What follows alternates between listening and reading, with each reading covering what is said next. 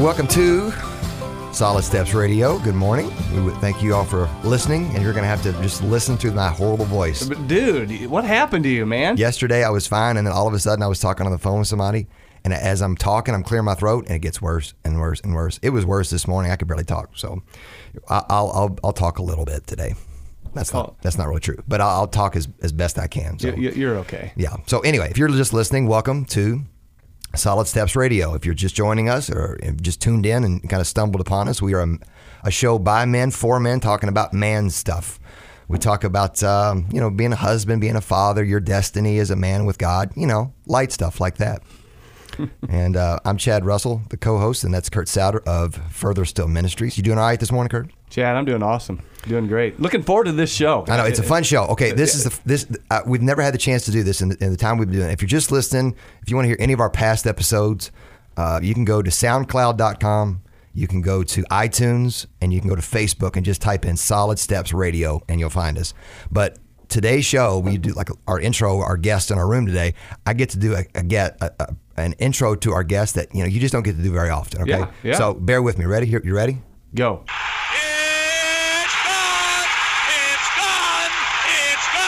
Chris Burke. Holy Toledo, what a way to finish. Chris Burke just purchased the ticket to St. Louis. Look at the mod. Unbelievable. So how often do we get to introduce Chris Burke through the Major League Baseball, doing its play-by-play? I mean, I thought about that this morning. How many kids in the world right now are saying, I want to be at bat and hit a home run? Is that to get to the World Series, Chris? No, but you can say that if you'd like. Don't let the Let's go for it. get in the way of a good story. It's funny thing about that game, it was so long, and the playoff structure has changed enough through the years that really nobody ever gets it right. So I've learned through the years to just kind of roll with however anybody introduces it. But it was the first round of the playoffs, which is to get to the championship series. So that was the NLDS, National League Division Series, and that closed out the Braves to get us to the Cardinals, which when we beat the Cardinals, that got us to the World Series. Now, was that the 18th inning? That was the 18th inning, but see, it was a day game. So the game started at noon Central, so that home run was actually at 6 Central, which is 7 Eastern.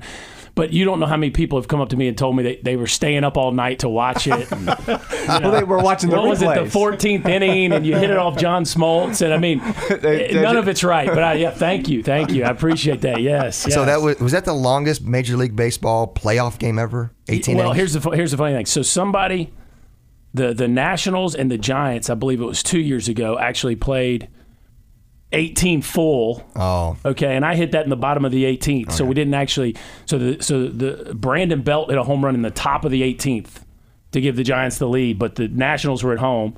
So the Giants got 3 outs to finish 18 innings. So I believe they now have the record for the longest playoff game, I believe. But his home run didn't end the game. It was in the top of the inning. Yours so did. I still get to. I think I still have the record for ending the longest playoff game.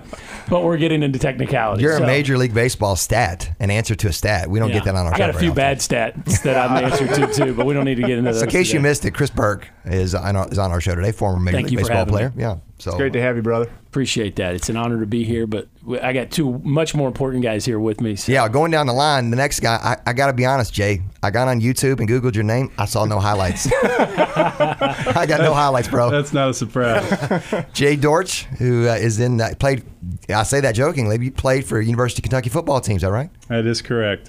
Back when Jerry Clayton was a coach. And is that the late 80s, mid 80s? Yeah, 1988 was my last season. Jerry Bell. Jerry Bell. Did he play for them? He did. He was my summertime roommate. Okay. Where did he go to high school? DeSales. Okay, because I went to DeSales my freshman year. Yeah. And he was ahead of me, obviously, but he was a man. He was a man among boys, wasn't he? He was a man's man. Yikes. So what position did you play? Outside linebacker. Okay. You're the team captain too, right? Yes, sir. Yeah. That's cool. He had the honor of playing on the team that last beat Tennessee at Tennessee. Oh. Most Kentucky fans weren't alive then, but Jay played linebacker on that team. Would you like to tell that story? Really? Yeah. Right ahead, man. I can't find it. I don't even know if they had video back then. I don't know if we'll ever live to see that again, but Jay was on the field. Wow. And I'm sure recorded some I tackles. cannot believe you're going here on radio.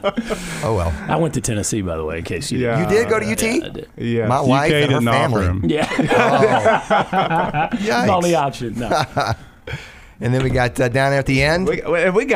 We got a men's pastor. Oh man, we got two of them in the room, you and him, I which know, is really that is scary. I got two Division I. I got two elite athletes, and then I got two pastors in the room, and then there's me. That sounded like a big compliment. I appreciate that. I know, Ronnie. And then there's you. It's just, That's the voice of Ronnie Cordray, of men's pastor over at Southeast Christian there. So welcome, Ronnie. Yeah, it's great to have you, Ronnie. Yeah, come on. It's just good to have you here, man.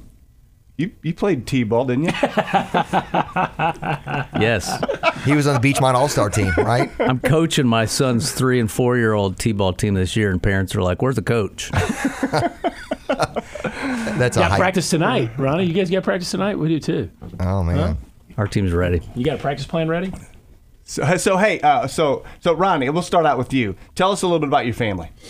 Yeah, my wife Tish the Dish and I've been married 16 years. June 24th. Have 3 kids.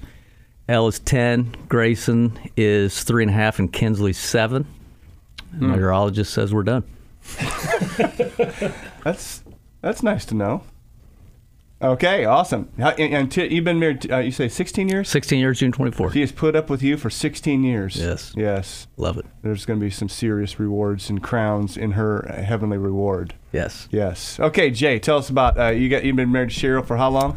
Almost 23 years. 23 years. Yeah. Kiddos, talk about your kids real quick. My son Logan's a sophomore UK, and then my daughter is a junior at Christian Academy, Laurel.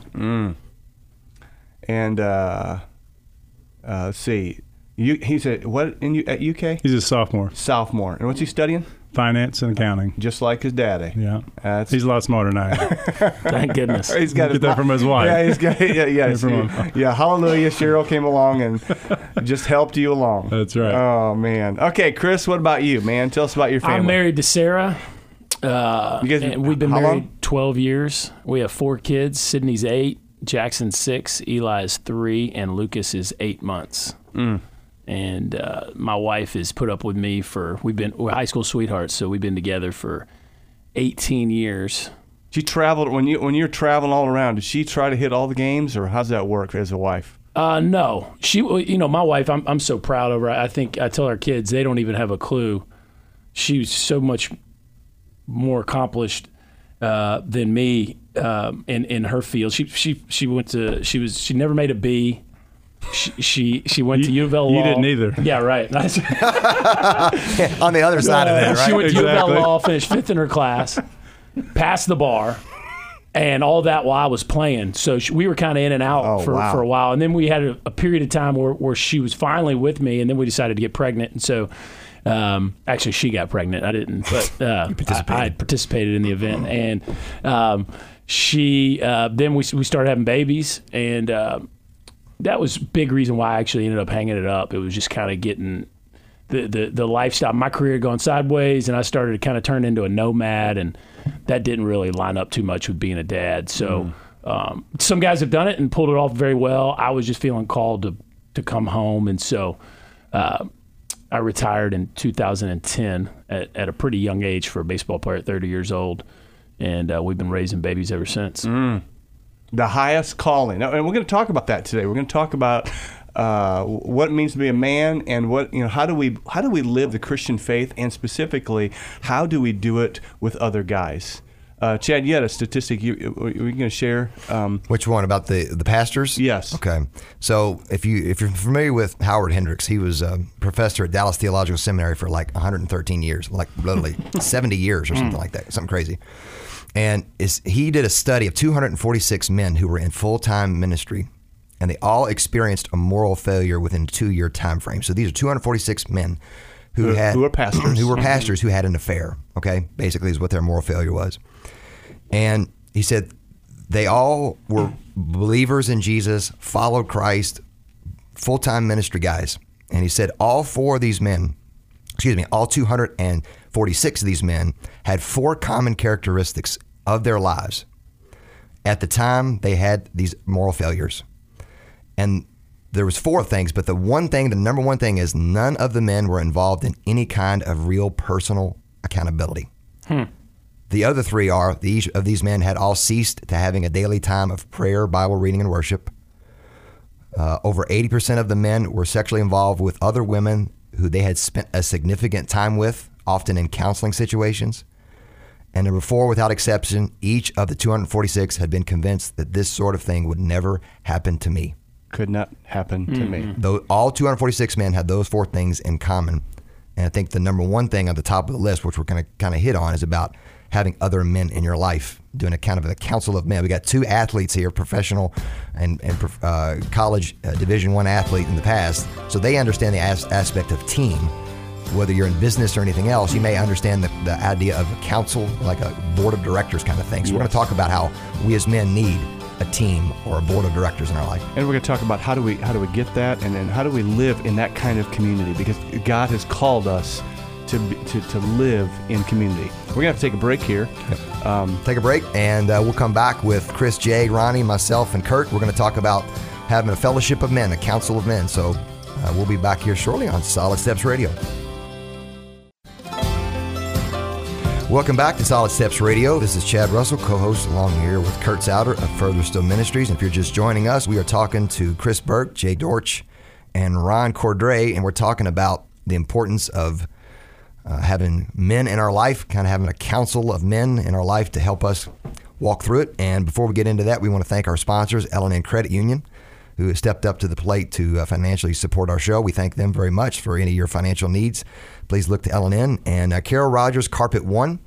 If you have any flooring needs, then we would love for you to guys to go knock on their door and give them a call, and look up Ken Martin and his crew. And if you have any flooring needs, mention Solid Steps Radio. So, Kurt? Yeah, we're talking about how do we need each other as men, and we just go back to the life of Jesus. I mean, Jesus is our model. Jesus is our example, and it's amazing how he surrounded himself with, first of all, Peter, James, and John, his closest 3, and then the 12. And I mean, he knew that he needed, so to speak, a board of directors. And not that he needed them for counsel, but he knew that he needed to surround himself with men that eventually when he would leave this earth, they could continue on with the ministry. And, how we as men today, we need each other. We need, I also think about the Old Testament, how David, King David surrounded himself with 30 mighty warriors. He knew, I cannot do this alone. Mm-hmm. And so, guys, Chris and Jay, specifically in the world of athletics, when did you really come to realize how important it was to have a team? I mean, obviously you're on a team, but there's people who have a team, but they play so individualistic. When did it dawn upon you how I need these guys?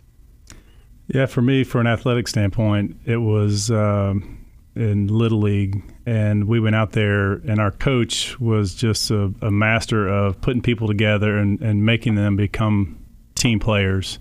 And I can remember I was the quarterback, believe it or not, Chris, and I was out there for myself, and I was showboating, and he basically benched me and said, "You're not going to be on the field unless you're going to play for your teammates." And it was then sitting on the sideline for several games, actually, as I learned that I had to play for my teammates and not for me. And so Coach Pruitt really impressioned me how important it was on the field to play for my teammates and my brothers.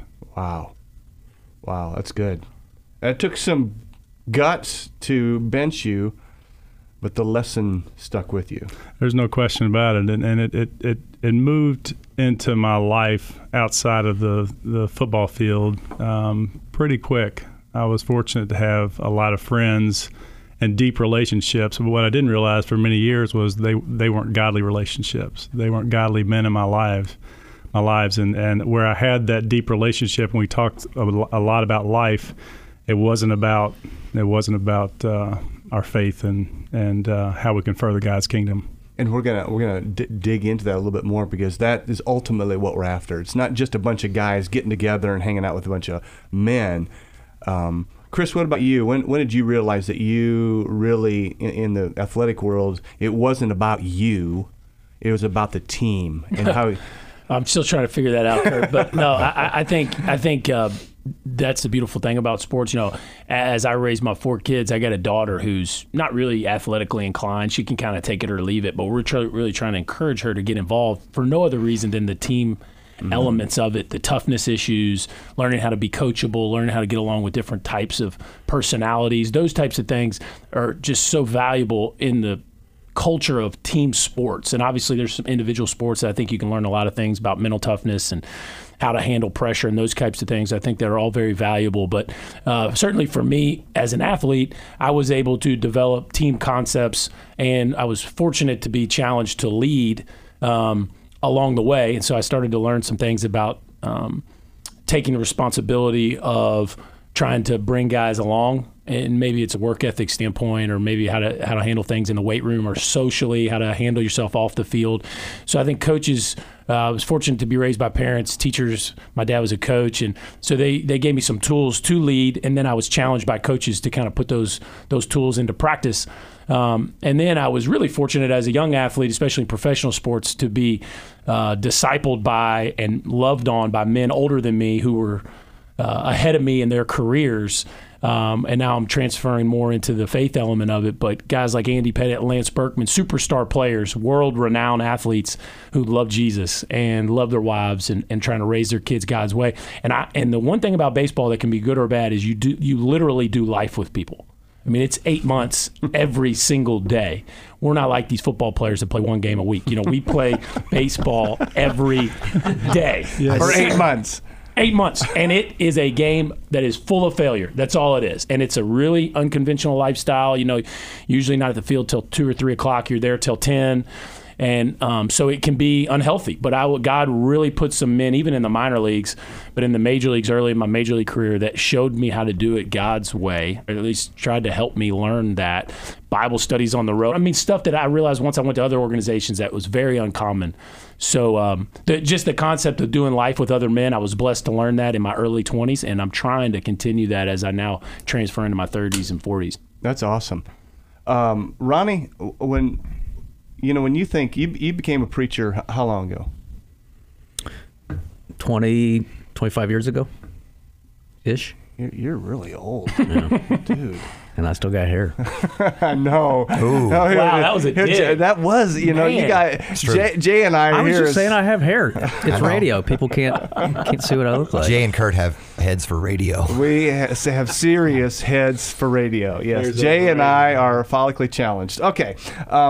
Hey, Ronnie, talk about you, because even pastors, preachers, can go into ministry and can live like an island. Mm-hmm. And God did not create us to be an island.